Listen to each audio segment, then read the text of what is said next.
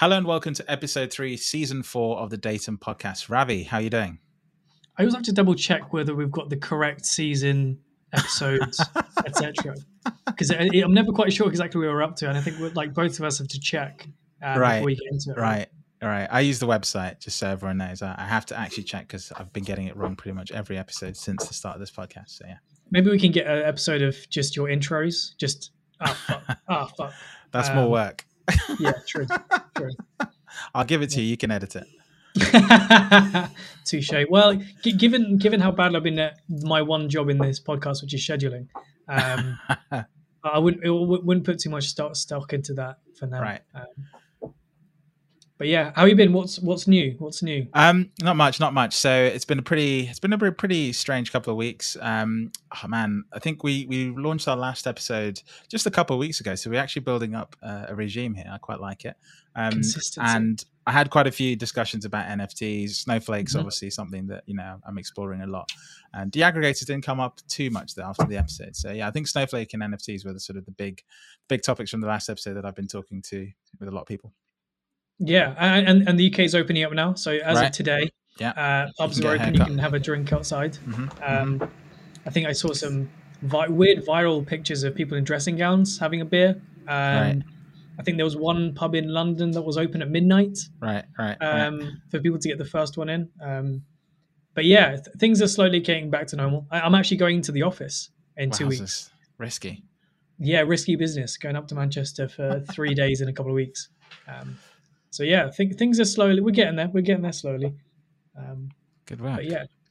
Today, what's on the agenda? Yeah. So speaking of consistency, I think we were talking just before we started. The last time we were consistent was just before I left the information lab, and then before that, the last time we were consistent before that was before I went to Seattle and we did that recording with Kent Martin. Yeah. After which he then left Tableau. So today we've got our second guest on, Anna Casey from Tableau User Research. And are you thinking of leaving Tableau, Anna? Oh my goodness, what a question! Absolutely not. Yeah, I mean, So Tim, looks like you're leaving the information lab in a couple of months' time. Christ, I'll get my P45 ready. Exactly, ready for your review. So Anna, the information lab has a policy of yearly reviews. The only time you get review is when you leave. Interesting. Yeah, basically. There's no targets. There's no reviews. The only time you ever get one is if you leave. So just no time to actually course correct all the things that could have been fixed before. We want to debrief, basically. Is that what it is? Basically a debrief, okay. Yeah, exactly. Interesting. Did Gwilym get one? I think me and Gwilym had to request one. Okay, cool. All right. I'll get myself ready for one then. Gwilym was a past actual guest on the show. I think in season 3, very beginning of season 3, I believe. Yeah. I'm now scrolling back. Yes, it was season 3. Look at this. I'm actually on it with seasons and episodes. Gwilym talked about data ethics a while back.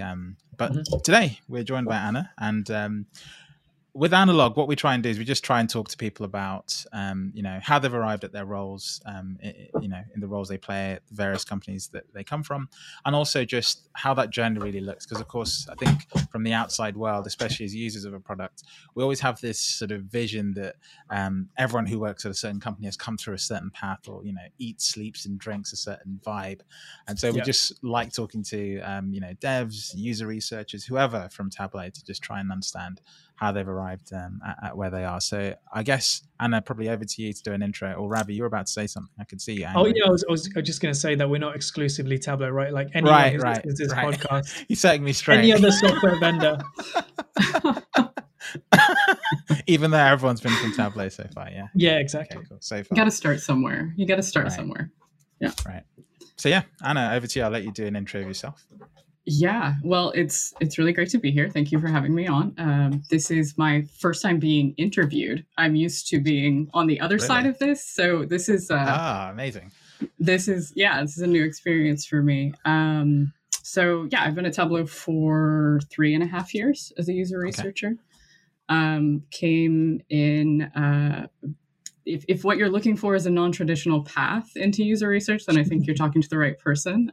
Excellent. I don't have a software engineering degree. I didn't come in through CS. I started in marketing actually with my undergrad. Nice. And was at the University of Texas, and graduated right when the economy started to tank in 2008, which was great. Really great time to be entering the job market.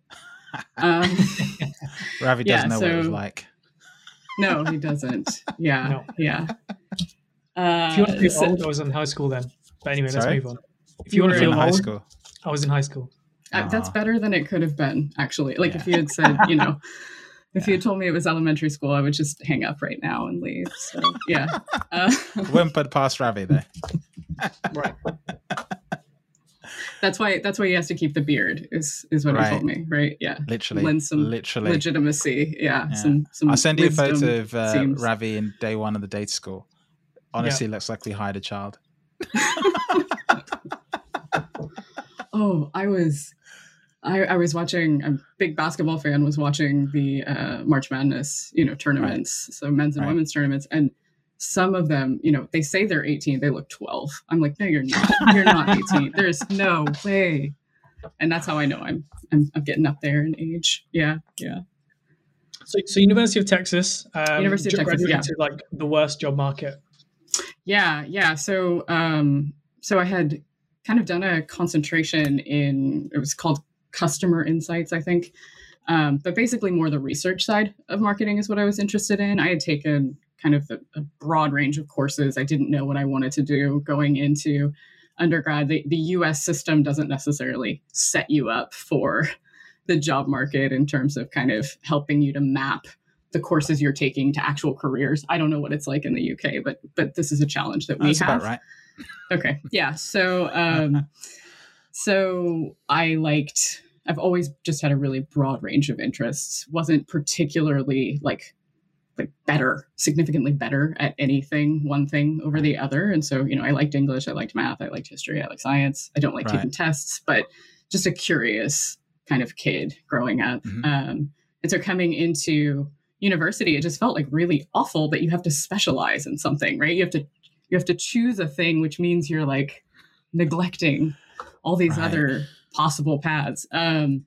Anyway, but I landed in marketing in part because of the range that field offers you, right? Like every company, every industry has to think about this. And so I ended up in marketing, liked the research side, and took a course within my concentration called Consumer Insights, I think.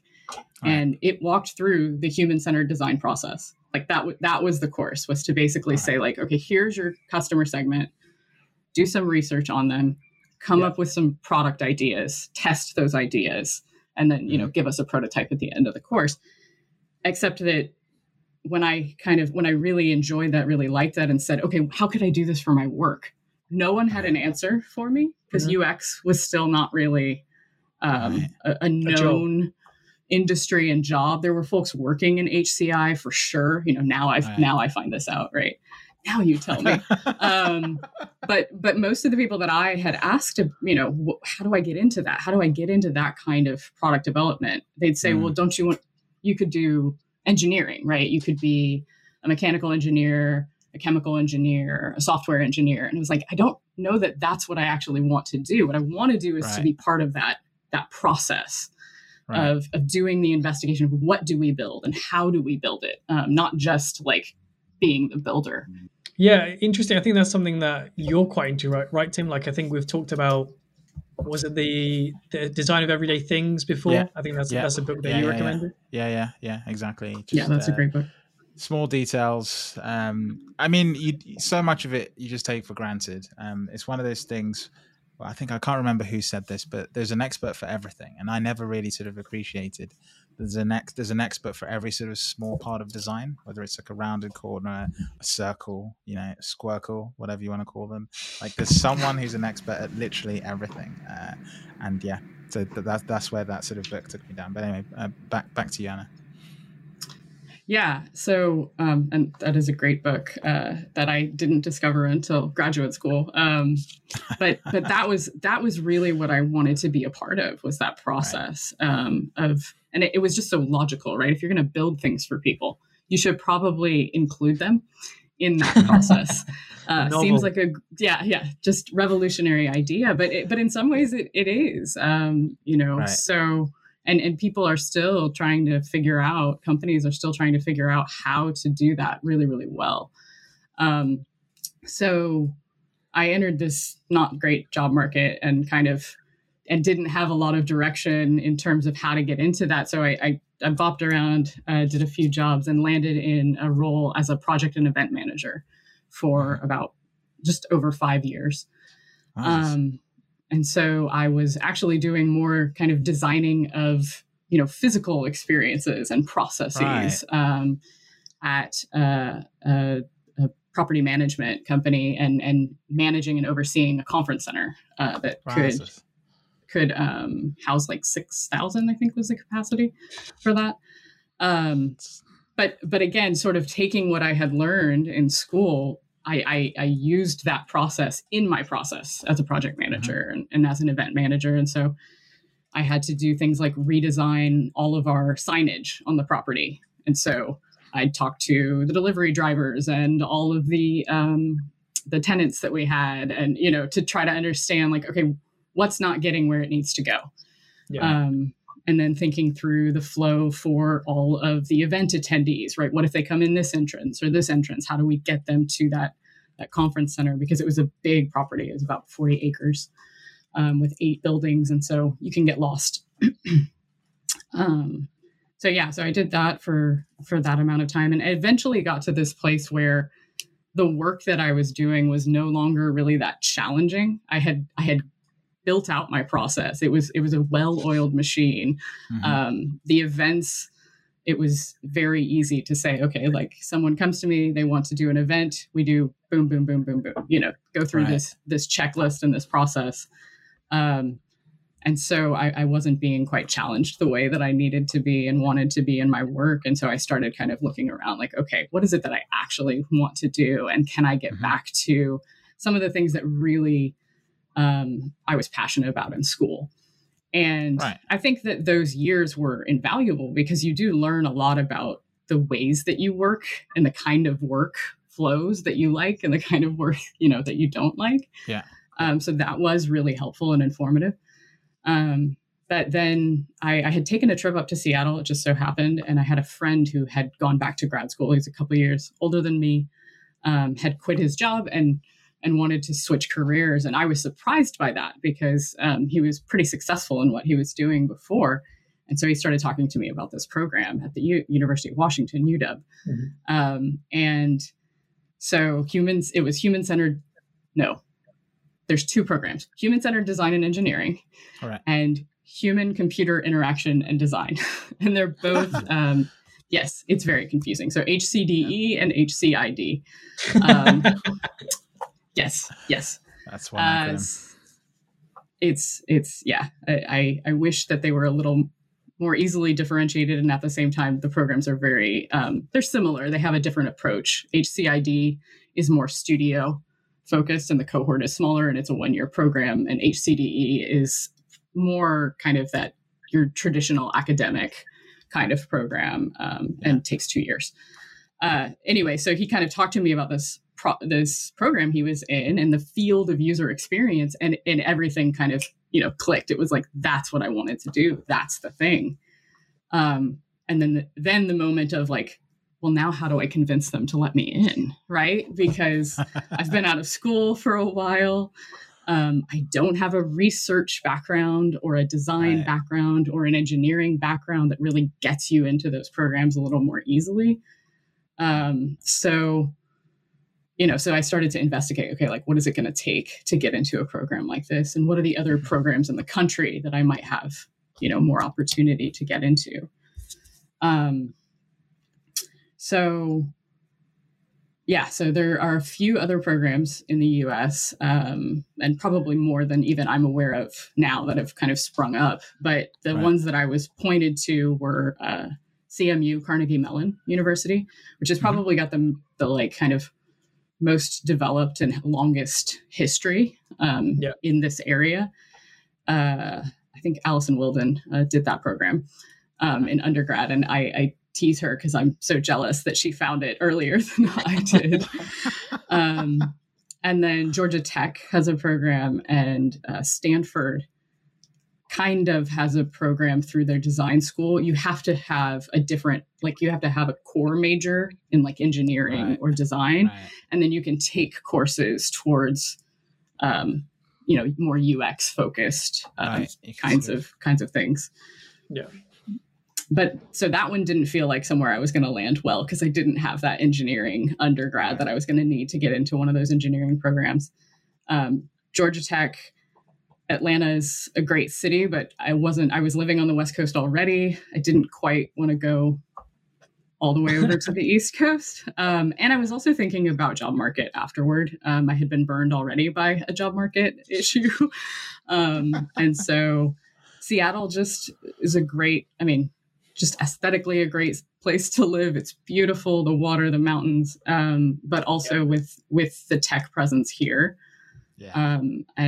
And kind of the maturity of the UX practice, it felt like a really good place to land. So I put all my eggs in the UW basket, basically, and applied here, and then crossed my fingers really hard about getting in. So how was that experience of getting in? Did you find it, obviously you go through the process, when they told you, hey, would you like to start? How was that sort of experience? I was kind of not, like, I was in disbelief, honestly, when I got the email that said I got in, because, you do all of this work and you don't know. So I had to take the GRE, which is a graduate requisite exam, maybe is what it stands for. But it's just the standardized test that you have to take to get into some programs, more of the general programs for graduate school. Like we have some that are focused on like business or law, but this one is just kind of a little bit more general. So I had to study for that, and I bought a book, and I was going through all the questions, and I was like, I used to know this stuff. That was the most frustrating thing, kind of getting back into that academic mindset. But I took the exam, and my score was good. It wasn't great, but it was good. And then I had to write a personal statement. You had to do some writing to get in. And I think I knocked it out of the park with it. I mean, I think that's the thing that got me in, honestly, was that personal statement. But you just don't know, you don't know until they get back to you. And I was just kind of trying to set those low expectations. I always joke, just one of my personal philosophies is like high standards, low expectations, right? You'll never be disappointed. So yeah, I was pretty numb. I was actually having lunch with a friend and looked at it and kind of set it down and just was wide eyed. And she's like, what's going on? And I was like, I got in, I can't believe it. Amazing.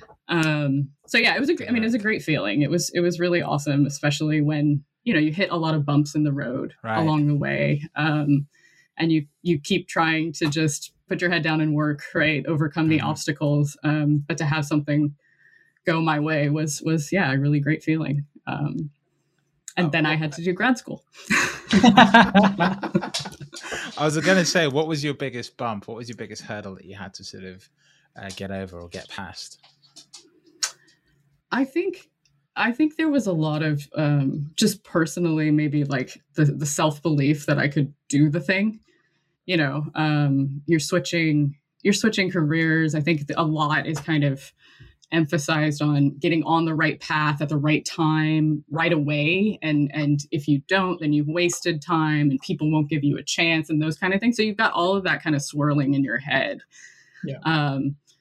I felt like I was maybe too old to try to go to grad school and change paths. And it's funny to me now because I met so many people in graduate school who were even older than me, who had made these career changes. And now, working at Tableau, I've met many people who have switched careers also, right? And landed here too. And so you realize it is more common than you think. And the paths aren't always that straightforward. And actually, that's a really great thing on teams, right? Is to have people with such diverse backgrounds and experiences coming from different industries and different roles, because they bring all that rich experience with them to the job. And so much of what you do when you work collaboratively on teams is the soft skills part, is learning how to work with other people, how to bring out the best in them, to bring out the best in you. I think, and one particular path doesn't get you there. It's actually kind of exposing yourself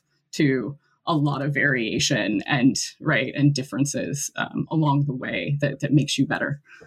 So yeah, I think there's a great concept called the squiggly career that covers this. I got that book recently, and it's quite interesting because you almost get it's this concept that while you're told from like 18 to 25 that everything is a linear path. Yeah. And then you sort of the stabilizers come off and you're like, no, it's not. Right. It's absolutely not. And I think, even through that story, you're talking about all the different programs that you're studying the same thing, but they're taking a different lens to it and they're shining a different light on it. Almost shows you that, well, actually, yeah, this is tripe to an extent, because we're getting to a point where it's, you require that diversity in order to make sure you don't miss something. Mm-hmm. Right. Exactly. So, yeah, exactly. It's a common theme, especially as there are lots of roles in the world today that didn't exist 5-6 years ago. So naturally, the only way to form any sort of concept of what skills those roles require is to mix and match lots of different sort of backgrounds, and that naturally requires people to have lots of different paths to the same thing, right? Yeah, totally. I was actually just this weekend asked a question by she's 18 years old, trying to decide where to go to school and what path to take, asking me questions about, do I follow my passion? Like, should I work in something that I'm passionate about, or what should I do? And someone else had kind of addressed the part about things that you're passionate about, and definitely doing that, and that's really what makes your career fulfilling. And I felt like I was I was trying not to be a curmudgeon there, but I was more trying to just focus on, like, you have to go with the flow too, right? And your circumstances change. And what we know is that people really do change careers, quite frequently over their lifetime. And it's sometimes out of necessity, right? We work for big companies, we get laid off, right? We work in a certain role or an industry, and it just goes into decline. And so then as a humans, we have to adapt, and we have to find new ways to brand ourselves and package our skills and learn new things. Correct. And actually, that's what makes life interesting. Those times are really hard. Those transition times are difficult, right? And you do go through that imposter syndrome, or, low confidence in yourself sometimes, and you need kind of your community to help kind of build you up and tell you can do it and support you through that. But you do. We have to adapt, and we make these changes. And just to your point, Tim, right? Like, there are careers that don't exist now that will in 5 years, right? Yeah. Or the role of the analyst, right, may change a lot in the next 5 years, and likely will. And what will that look like? So, yeah, exactly. I mean, I'm looking right at him on my screen, right? He's like warming up. He's rubbing his hands. Yeah, and this is something that he and I have talked about a lot. But this is kind of how a viewpoint that has just helped me so much, because I was that 25-year-old who thought the path had to be linear, and then really struggled with, like, can I do this? Where if I jump, will I fly or fall? Where do you land? Yeah. So you got to UW, sorry, UMass. Mm-hmm. Very different place. Massachusetts, beautiful. It's beautiful. Yeah, it is. It's the one that I don't know if you guys have played anything on Sporkle, where you have to name all 50 states. Anyway, it's a very British thing to be able to name all 50 states. I could not do that for all the counties in England. I don't know how far I'd get with that. Anyway. States. No chance. Yeah, it's a fun one because you have like 5 minutes. Anyway, Massachusetts is always the spelling error. Anyway, so tough, yeah. Going back to what I was saying, you finish at finish grad school. You're in Seattle, which is like, as you say, a great place filled with billion-dollar tech companies. Yeah. How do you end up at Tableau from there? Yeah. So I did and why Tableau? Oh gosh, now it feels like I'm being interviewed by Tableau, right? The HCDE program is the one that I did. So I did the 2-year program that is a little bit more academically focused. I feel like does tend to lean towards the research side a little bit more than the design side. But the first year of the program, I did a partner project. So I think it was in my usability studies course with HTC, and specifically with the VR unit there. So I think it's the Vive is what it's called. Tim's eyes just went like, VR. Yeah. Hello, Anna. Where's this been? Yeah. So well, exactly, right? This is what you learn when you ask people lots of questions about themselves. Amazing, yeah. So doing user research on VR is really hard and fun and hilarious. I mean, hilarious, right? To see people like trying to figure it out. It was really fun and really enjoyable and a great, in a class project, I guess. But we had to, help them do research on, I think it was a menu navigation, like for the new Vive store. And the kind of partner there at HTC, she had gone through the HCDE program. And so she was our sponsor. That's what we call them, sponsors. And I just kind of established a relationship with her. She really kind of took a mentorship, role with me. And I've always been bad at being the person to like reach out and be like, hey, like, how do you ask for a mentor? Honestly, that's kind of one of those things that I've always wondered. You like just walk up to someone and be like, hey, will you mentor me? It doesn't really work like that. It feels a little bit awkward, but Angela was awesome and just kind of took me under her wing and decided she was going to help me find an internship and tried to get me an internship at HTC, and it didn't pan out. Wanted to hire me full time after my first year, and that was really intimidating. But that also, didn't pan out because I didn't have the experience that the rest of the team was looking for. But she made the connection with Tableau for me, and so I had been applying, but she knew one of the UX design managers, and then he connected me to Amy Alberts, who's the director of user research. So I got an interview with Amy, and that's how I. Was you on Devon on stage one year doing like the baseball thing? Maybe I don't.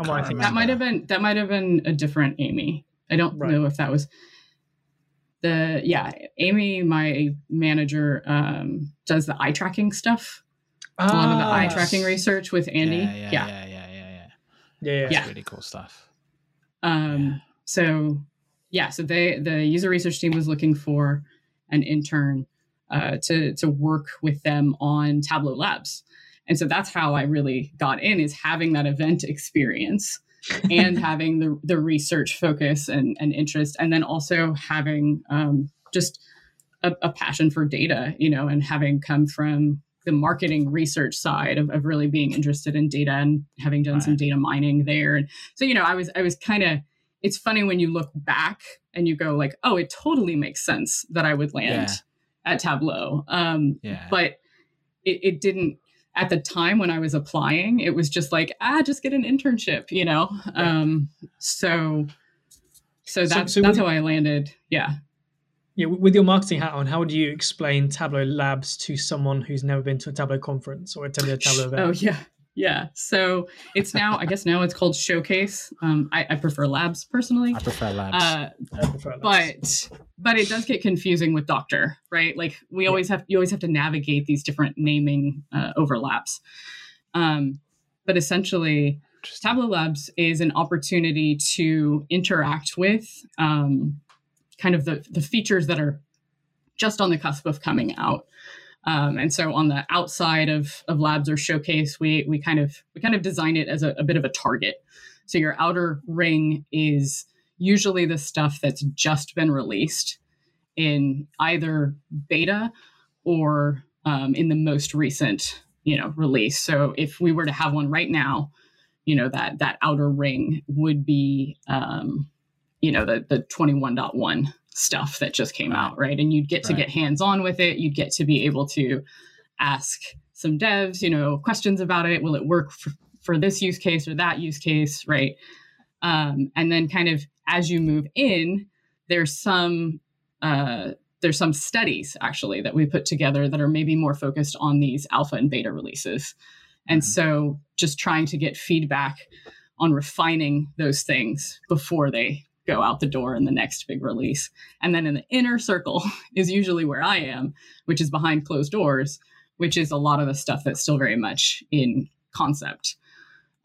So we're usually running interviews there, some concept, walkthroughs, and studies with you, or even maybe some lightweight usability on those concepts that we'll do.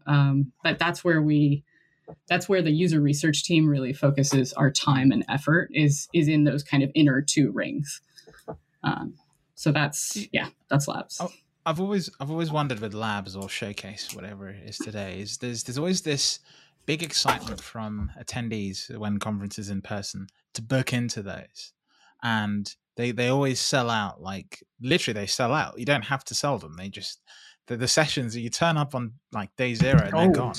Yeah, gold. So the way Ravi and I in the past have worked is we just get to know devs and we just park ourselves outside of the showcase area, and when there's a cancellation or something, we just rock in and we just take whatever's going at that moment in time. Or like steal a dev on a break. Right, exactly. Yeah. So I've always wondered, like from the perspective of Tableau, like is this your sort of yearly opportunity to talk to customers in that sort of capacity? And likewise, do you sort of find this friction where people like myself and Ravi who are passionate about seeing what's new kind of rub up against this sort of challenge you've got of trying to gauge people's sort of perception of what they think about the true user versus the power user? Right, exactly. Yeah. You've got this opportunity with 10 to 15,000 people, and you really almost want to say, Ravi and Tim, you guys talk to us all. Yeah, just go away. Like, yeah, exactly. And like, but we're the ones who book out the sessions. Like as soon as they're out, exactly. We know what's going on. Right? Like, we've taken it wall to wall. But in reality, you actually want to listen to Joe Bloggs, and Jane Doe, who are the everyday user, and to try and gauge what is the average user doing today with Tableau, and what are their bugbears. Yeah. So I think one assumption that I'm hearing you make is that attendees of the Tableau conference are your everyday user. And I would say that it's weighted heavily towards the power user. Right. So interesting. So or the brand new, right? Like your company is just rolling out with Tableau and wants to send people for training and to understand. And so you kind of have this like, right? Like this like bimodal distribution of like I want the people in the middle, and they don't necessarily exist there. They're usually the really enthusiastic customers, which is awesome, but it does become challenging for the kind of, you have to know that about your sample, and we have to do a decent amount of explaining that to the feature teams to say these are people who are really, really hyped up about the product, and that's really awesome, and that's really inspiring to us in development to remember that we have people who love the product, but also, it's challenging from my perspective because I always want you to tell me what's wrong with the thing. Like that's what I'm trying to get at. I'm trying to get you to be critical, usually to say tell me what's not working about this for you, rather than you just telling me how great Tableau is, because yes, it's great, but my job is to make it better, right? And my job is to understand the needs that you have, right? What's working for you, and then, but also what's not working for you. What's causing you friction in your workflow? What are your pain points? What's blocking you from getting to those more advanced scenarios that are really where we're going, but we can't get there yet. So that is a challenge at labs. And I think, and that's the challenge of kind of figuring out what to take to labs too, because we have a lot internally. We have a lot of interest of feature teams wanting to go and wanting to run studies. And so a lot of it is kind of making a call on what's appropriate to go there. Will you find the users there that you're actually needing to talk to? But I think too, like when I joined Tableau, the user research team has grown just like a lot. Not enough. We need more, but a lot. And so when I started, there were 3 of us full time on the team, and we had one researcher who was kind of both on the academic side with Tableau research and doing the user research for a specific feature, which is Ask Data. And then now I think we have 15 on the team. 50. No, 15. 15. Wow, that's so over my 3.5 years, we've expanded the team quite a bit. And so, but when I first started, labs was for some teams, the best opportunity to get that user research support. Because we do have to be really choosy about who we work with, and we have to do a decent amount of just consulting with teams, especially at that time. Now we're able to be much more embedded and focused on teams, and so it's not the only opportunity anymore to get feedback at all. And Tableau is very, very engaged with the customer base, so the PMs are talking to the customers a lot too. Which can sometimes make it hard to help people understand sort of what's the value of user research, what's our role, what's our approach, and how is that different from just generally having conversations with customers. Yeah, I just want to dig into that a little bit because I make this assumption about a certain kind of person in most organizations. I call the salesman, right? And I always feel like there's friction between sales and features, right? Because on one hand, you've got a salesman who's good at selling something, but they need certain talking points, certain features, sometimes certain features, certain ways of pitching stuff. And I always wonder, do you ever feel that friction a little bit from, not necessarily for the sales team within Tableau, but generally speaking, because you're in a competitive market, do you ever feel that sort of friction to do a little bit of feature parity, in what you do? Oh, absolutely. Yeah, absolutely. And I think, having come from at least a marketing, perspective and philosophy, I understand the need to sell the product. It makes a lot of sense, right? You do have to get people to buy the thing.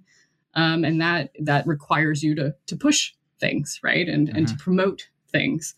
But I think that the conversations that you're then having and those interactions that you're having with customers, you do need to be very self-aware and be able to say, like, this is a selling conversation and interaction with a customer, and this is a discovery, right? Interrogative research kind of conversation where we really want to understand our users, not push our feature. And I think the role that probably feels the tension the most is the PMs, right? They are brought into those selling conversations, and at the same time, they are having to inform and make decisions about product design. And so I see them being torn the most. My role, I get to say, like, and I do say it even though I do care about us selling the product, but I can say, like, I don't care. I don't care about the selling, scenario. My only job is to care about how well what we're doing meets our users' needs. And that is freeing in a lot of ways. But as we all know, for your work to be relevant, for you to really be able to influence product, you do need to have a deep understanding of the other market forces, of what Gartner is saying, right? Of what leadership is worried about, concerned about, cares about in terms of the competitive side of things. And so some of that comes into how you frame your findings and how you communicate, because you do have to speak the language of your audience. Right. And so when I'm talking to the product team, I will highlight certain things, about pain points and prioritizations and risk and workflows and user flows. And when I'm talking to leadership, I need to help them map, what we've seen to what their priorities are, what they, what they're worried about, what they're seeing, coming down the pipeline. And that pipeline is something on a check into as well, because what's always interesting, I think you touched on it there and earlier, Gartner is an interesting concept, right? Because as we talked about in a previous pod, me and Tim have sort of like, we understand the people that are like, yeah, Gartner doesn't really count because they don't really take into account all of this X, Y, and Z. But it's like, well, vendors care about Gartner, customers care about Gartner. So therefore, yeah, it's kind of relevant. Even if you power user X, Y, and Z doesn't see the value of the direct comparison.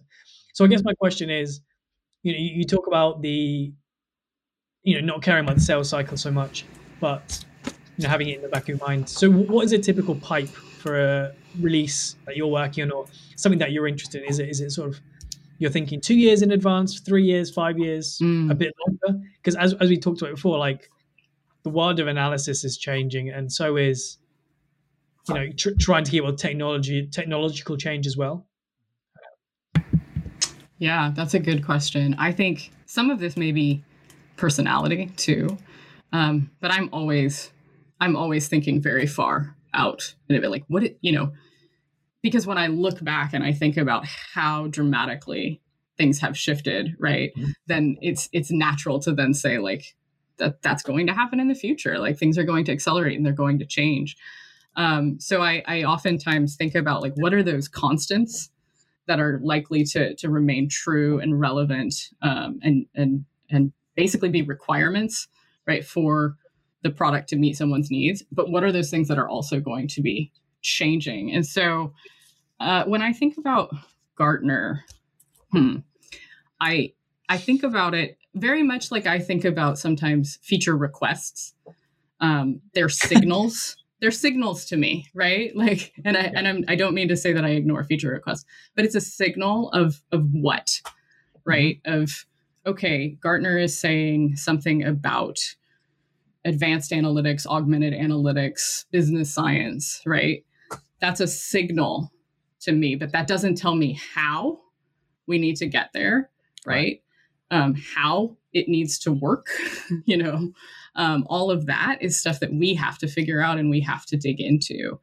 And specifically related to kind of augmented features, AI, ML, whatever, that has now become a overused, I think, descriptor. But for those things, it's clear that people want their workflows to be quicker, right? They want it faster. They want help from systems, right? They want automation.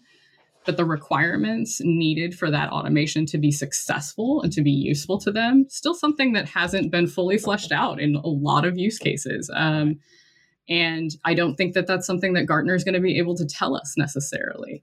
And I don't think it's something that our customers are going to be able to say, Anna, I need you to build it like this. It's something that we have to do a better job of, a good job of, seeing through, right? Seeing past, understanding the context, and not just building what we're asked to build.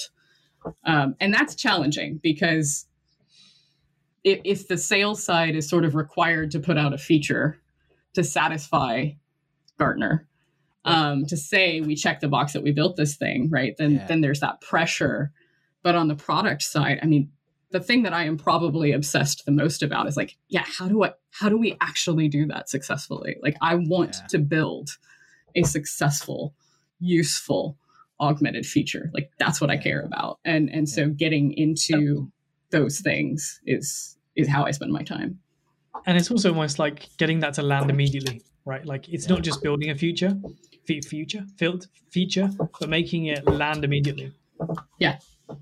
And when you're talking about advanced statistics and it landing immediately, that's a high bar, because, right, all of the things that need to be in place for someone to understand, there's a literacy component there, and we can kind of say, well, this is only going to be for people who have the literacy. But can we say that, right? And what can we do to help people build that literacy? Because I see that as something that is part of our role. If we say we help people see and understand data, then there is a learning and teaching component there as well. Right. But in some ways too, I think you have to be a bit predictive, right? And say like organizations may not have it now. They may not have the literacy now to ask for these things or to understand these flows, but in 5 years, will they? Because of all the efforts that they're putting forth towards that. I think that, being it's the concept of being at the bus stops where when the bus eventually arrives, you're ready to go. I think when you're talking, the thing I had in my mind about the biggest changes we've had in the last decade, last 5 years almost, is 5 years ago, I can honestly say I didn't really spend that much time browsing the internet on my phone. Whereas now, even with the laptop in front of me, I'll reach to my phone to Google something, right? Like, yep. And adopters in the early 2010s who were designing mobile websites almost seemed weird. Like, why are you focusing on that? Because most of your users aren't there. It's like, not yet. But when they get there, I want to be the person that's ready, not trying to find a mobile web developer. Right. Right. And the second thing I wanted to pick up on there was you talk about Gartner as a signal, whereas me and Tim set the Tableau conference keynotes, almost not listening to what's being said, but trying to find signals within that. So it's quite like we're almost one step removed from you guys listening for signals, and then we're listening for signals from what you've come from. Yeah. And one of the subtle changes I noticed, I think it must have been 3 years ago, was the emphasis and the slight like glow of we help people see and understand data, moved from see and understand data to people.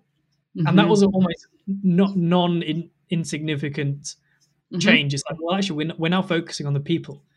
And we're not telling you that, but if you're watching and you can see that, and then if you bear that in mind over the last 3 years of augmented analytics, right? The direction of travel we're going with analysis, it's again spotting those things that they're not explicitly saying. I mean, we did this for the most recent keynote, right, Tim? Like having a chat where we're not watching it, but we're talking about live stream. We're not ad-libbing again. It's fascinating because people like Ravi and I then try and listen for your responses to those echo calls. It's a bit like you're in the forest shouting and you hear something and then someone shouts back, and Ravi and I sat in between, like trying to get things. One thought I had in my mind actually is it strikes me that two things. Process seems like a really important part of your role in terms of I guess being a steward of an idea to this creation, right? And the first question I was going to ask, I'll tell you both questions and you can answer them whichever order. The first question I was going to ask is, how often does that get in the way, or does it, if that makes sense, right? How often is it possible that you can see something really clearly that you know how to execute, that actually the process starts to become what slows it down, right? And then the second question is actually more about sort of your customers in the sense that, like, I mean, I'm a consultant, so I'm sort of sitting here listening to you talk about how you get from this idea to creation.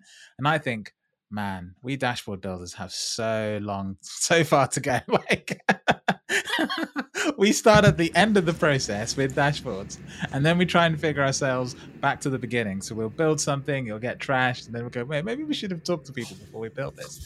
And then it goes all the way back. So you're laughing because it's true. So the second question was going to be, are there sort of some small tips from your experience building a product that you can give on to people who build dashboards to say, hey, think about the way you do this way? So I know two big questions there, but they're kind of related. Yeah. So I have a question back at you. When you're talking about process, yes. What do you mean by the process? Like the whole software development lifecycle? Right, like exactly. Working with engineering and PM and design. Exactly. Okay. How much does that get in the way of expediting some things that you realize should just be done, and there's already a clear way of doing it, right? Yeah, I mean, all the time. It's all the time, and it comes in different directions. I think, we've been talking sort of about more the sales and the broader ecosystem and the pressures in the market, right? And those get in the way. You can have an idea of, okay, we want to make the following fixes to an experience, but that's no longer the strategic focus for the, for this coming year. And so that gets put on the back burner. So that happens.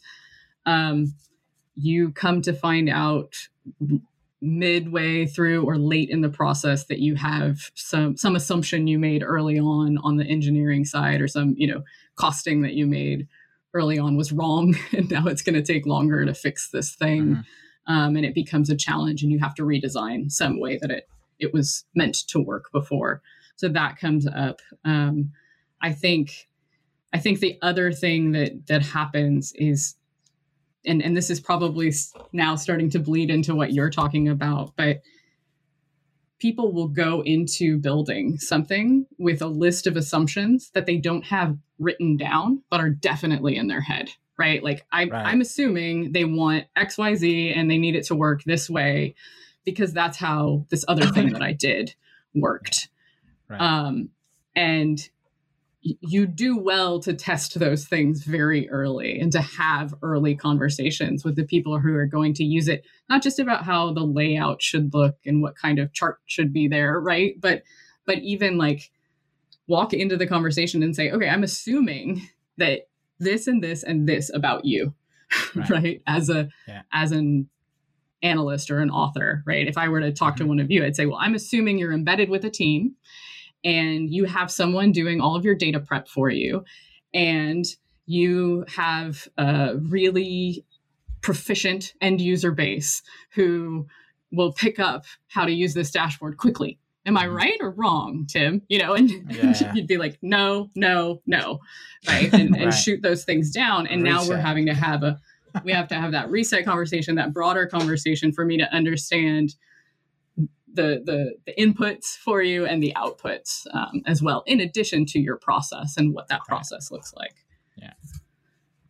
Amazing. Yeah. I mean, it sounds so simple when you put it like that. And I think as a consultant, we're often two to three steps removed from that. And rarely do you get a chance as a consultant in some settings to actually be part of that process. Normally you come in after the company thinks they've already done that, and they tell you sort of what their version of that is. And it was actually the manager of the team doing that on themselves, right? And the manager makes assumptions, and then, things go awry. People ask, why is it not being used? As well, because people who are using it didn't help build it. So, it's a really important part of the process. And pivoting from consultant to customer, I think the interesting part has been inheriting other people's stuff, and then almost like taking that to a point of, what was the reason this wasn't done? Oh, time. Okay, well, I've got time. And then you realize, no, I haven't got time. And then you come up with this concept that everyone who tries to do something is usually ideas and questions rich, but time poor. Right. And, because they don't have the technical skills to get from A to B, where what would be is their vision, they end up with like this weird halfway house, which is neither here nor there. And then that sort of dashboard or tool goes to die in the graveyard of projects that were started and never really quite finished, right? I'm enjoying this conversation. I'm enjoying this conversation for two reasons. A, because we're sort of talking about the development of analysis, and three, we're really dancing around the topic of dashboardless. God. Exactly, and we're already an hour in, Ravi. Come on, we don't have 3 hours here. But exactly that. Like, it's such a broad topic about, we're trying to understand users. And I think I've reached out to you, Anna, before, like, we had a session of how do I actually engage with the user? How do I actually speak to a user about, I want to now interview my end users about my dashboards and be like, talk me through how you use this, like talk out loud, click on these things and dig into those concepts. Yeah. One thought that I had there too was just thinking about user research and how, again, like as the builder of the thing, right? You're an analyst, or an author, you're a PM, you're building, kind of shepherding the execution of this thing through. You are time poor, right? Like you have the things that you really have to dedicate your time to. Having a user researcher or having a user research lens to think about the end to end, really, to help you set that context, to elevate your thinking outside of just this one problem that you're trying to solve. I have to build this one dashboard, right? Mm-hmm. To like, I think what you and I talked about, Ravi, was like, what does their day-to-day look like? Like, what does their workflow look like, right? What are the other things that they're doing before they come to this dashboard, after they come to this dashboard? What are the decisions that they're making? And so when I came to Tableau, there weren't that many user researchers. That was challenging for me as brand new to the role. But what it allowed me to be involved in was features all across the product, right? And to start to establish my own understanding and perspective of that high level, like what do authors do, right? Yeah. And what can we say and understand about them, and what questions do we need to be asking that are going to start to branch their experience, right? So that some of the things I mentioned, right? Like how clean is the data that they're working with? Do they have the support of a data engineer or a data prepper or a curator, right? Or are they having to do all that work themselves? And then on their end user side, how much education and promotion, right, of data in their organization do they have to do? Is that a big piece of their work, or do they just build dashboards, right? And most of the time, the answer to that is no.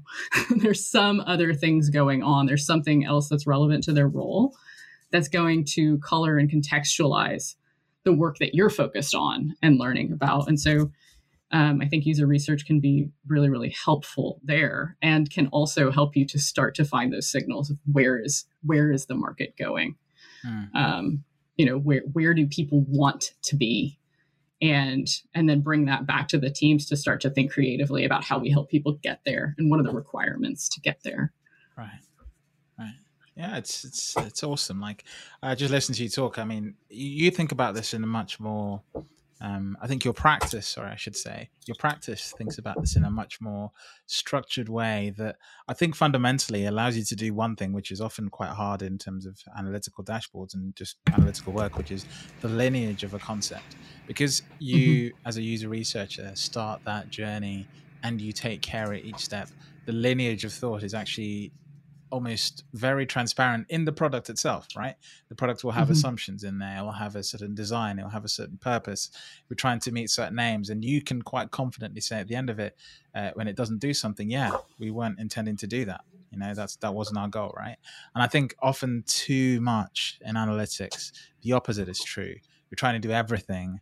The lineage of something involves too many or too few people, but never sort of the right people, right?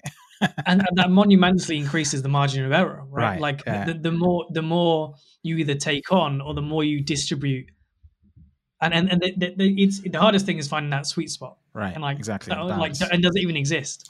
Yeah.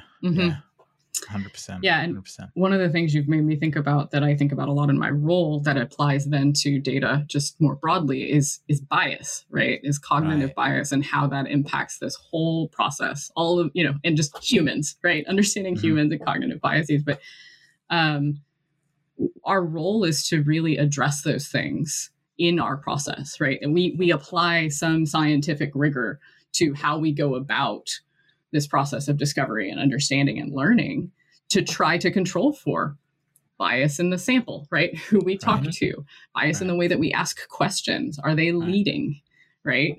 We're concerned about that. I want bias in acknowledging the fact that because I'm the one who built the thing, you're going to be afraid of hurting my feelings. And so I need to establish kind of a safe space there for you to tell me whether this thing is okay. I don't know how many times I've gone through a session where the person spent 35 minutes, 40 minutes, not understanding a damn thing that I put in front of them. And at the end, telling me how great the work that I'm doing, this thing is so great and it's going to help people and Tableau is awesome. And I'm like, you didn't understand any of it, so clearly we've got a lot of work to do, right? But people, that's part of understanding human behavior and interaction and bias. And then on the end, right? Actually, even before that, are we asking the questions to get at the things that we don't know and those gaps, right? That are going to help us test our assumptions. And then at the end, how are we doing that analysis on the data? And it's not that there isn't bias at the end of it, right? It's just being able to give that context that tells you exactly how it's been biased and say, we talked to these people and we asked these questions and we were focused on these things. And here's what it tells you and here's what it doesn't. And that's so very similar to what you have to do in setting context around dashboards and the analysis that you've done, right? And whether you are communicating that in a report, right? If it's a journalistic article, if it's a dashboard that's interactive, if it's a data set that's been curated and you're handing over to someone and they're setting that context, letting people know how it's been processed and how that might, impact the takeaways that you can make from this analysis, from this data, is super important. But yeah, we think about that a lot. Amazing. I think I have to sort of walk away from this chat and reevaluate sort of how I've approached, because sometimes it's very easy to just do what clients ask you to do, right? And actually, often as a consultant, you really have to do is sometimes challenge what they're saying, in a sort of coaching method, right? That you're not there to tell them what to do, but you're there to ask the right questions that makes them consider whether what they're doing is the right thing to do or not. At least that's what I think coaches do anyway. Yeah, amazing. We've been going for an hour, so I think I have to do a time check and sort of try and bring this to a close, because I appreciate if we had all day, we could honestly go all day. We could do a whole season. That's just probably true. That's what basically happened. So thank you so much. There's so much from there. Like, I learned a lot about you. I've talked very briefly to you on Slack, and I feel like there's so much more now that I'm going to be chasing you for after this course. So, it's probably going to start with HTC and VR Vibe. Tell me everything. Anna, fun context. I left the current company I'm at to go to Accenture because of VR. And then it didn't work out, and then I came back. So I have lots of thoughts that I could definitely share with you on that one. But I also think everyone who's been listening, whether they're a user researcher, want to get into UX, or even building dashboards, anyone who's passionate about Tableau will have learned so much from the discussion we've had today with you, because again, we just think it's really fascinating how people who build products sort of think about the products they build, because that gives us a window into how we should be using the tools. And just by talking to you, I think there's a lot we can learn about doing, building products, whether they're dashboards or analytical products, in a better way. Ravi, any closing comments from you? No, it's been awesome. It's been amazing. I always enjoy our chats, Anna. I think the sort of it came off the back of maybe an Ask Data Explain Data session that we had maybe a year or so ago, that we ended up with kindred spirits, and a lot of conversations around the future of analysis, dashboarding, and sports, which is always a nice thing sports. Yeah, that's the thing we didn't talk about at all that we could spend a really long time. And this whole time you had the NBA scorers thing in the background. I kept meaning to actually talk about that. I take full credit for that. I take full credit for Anna's impulse purchase of that particular thing. Oh my goodness, I love sports analytics. I just finished attending the MIT Sloan Sports Analytics Conference Thursday and Friday of last week. Wowzers. If you ever want to do a podcast nerding out on that, then I'm happy to come back. I'm happy to come back anytime, but that would be a fun one. Boom. We'll hold you to that. We'll hold you to that. Awesome. Good stuff. All right. Thank you both for having me. No, absolutely. No worries. It's been an absolute pleasure. For everyone listening, if you want to listen to the podcast online, you can head to datanpodcast.com. We're available on all the major podcast apps, Apple Podcasts, Overcast, Podcast TuneIn, all that stuff. And also reach out to us on Twitter. Ravi, I've forgotten our Twitter handle, as is always. I can't remember if it's Datanpod or Datanpodcast. What is it? It's death taxes and Tim not realizing what the website is versus the pod. It's Datanpod for Twitter and datanpodcast.com for the website. Twitter is Datanpod, and this is just a hassle. I have to find whoever has Datan Podcast on Twitter and get it off them. Or was it you who preferred it to be called Pod? I think it's you. I take no credit. I think it's your love for the word pod. Right. Thank you very much, Anna. Thank you for joining us, and thank you everyone for listening. And we'll catch you in the next episode. Nice one. Take it easy. Thanks.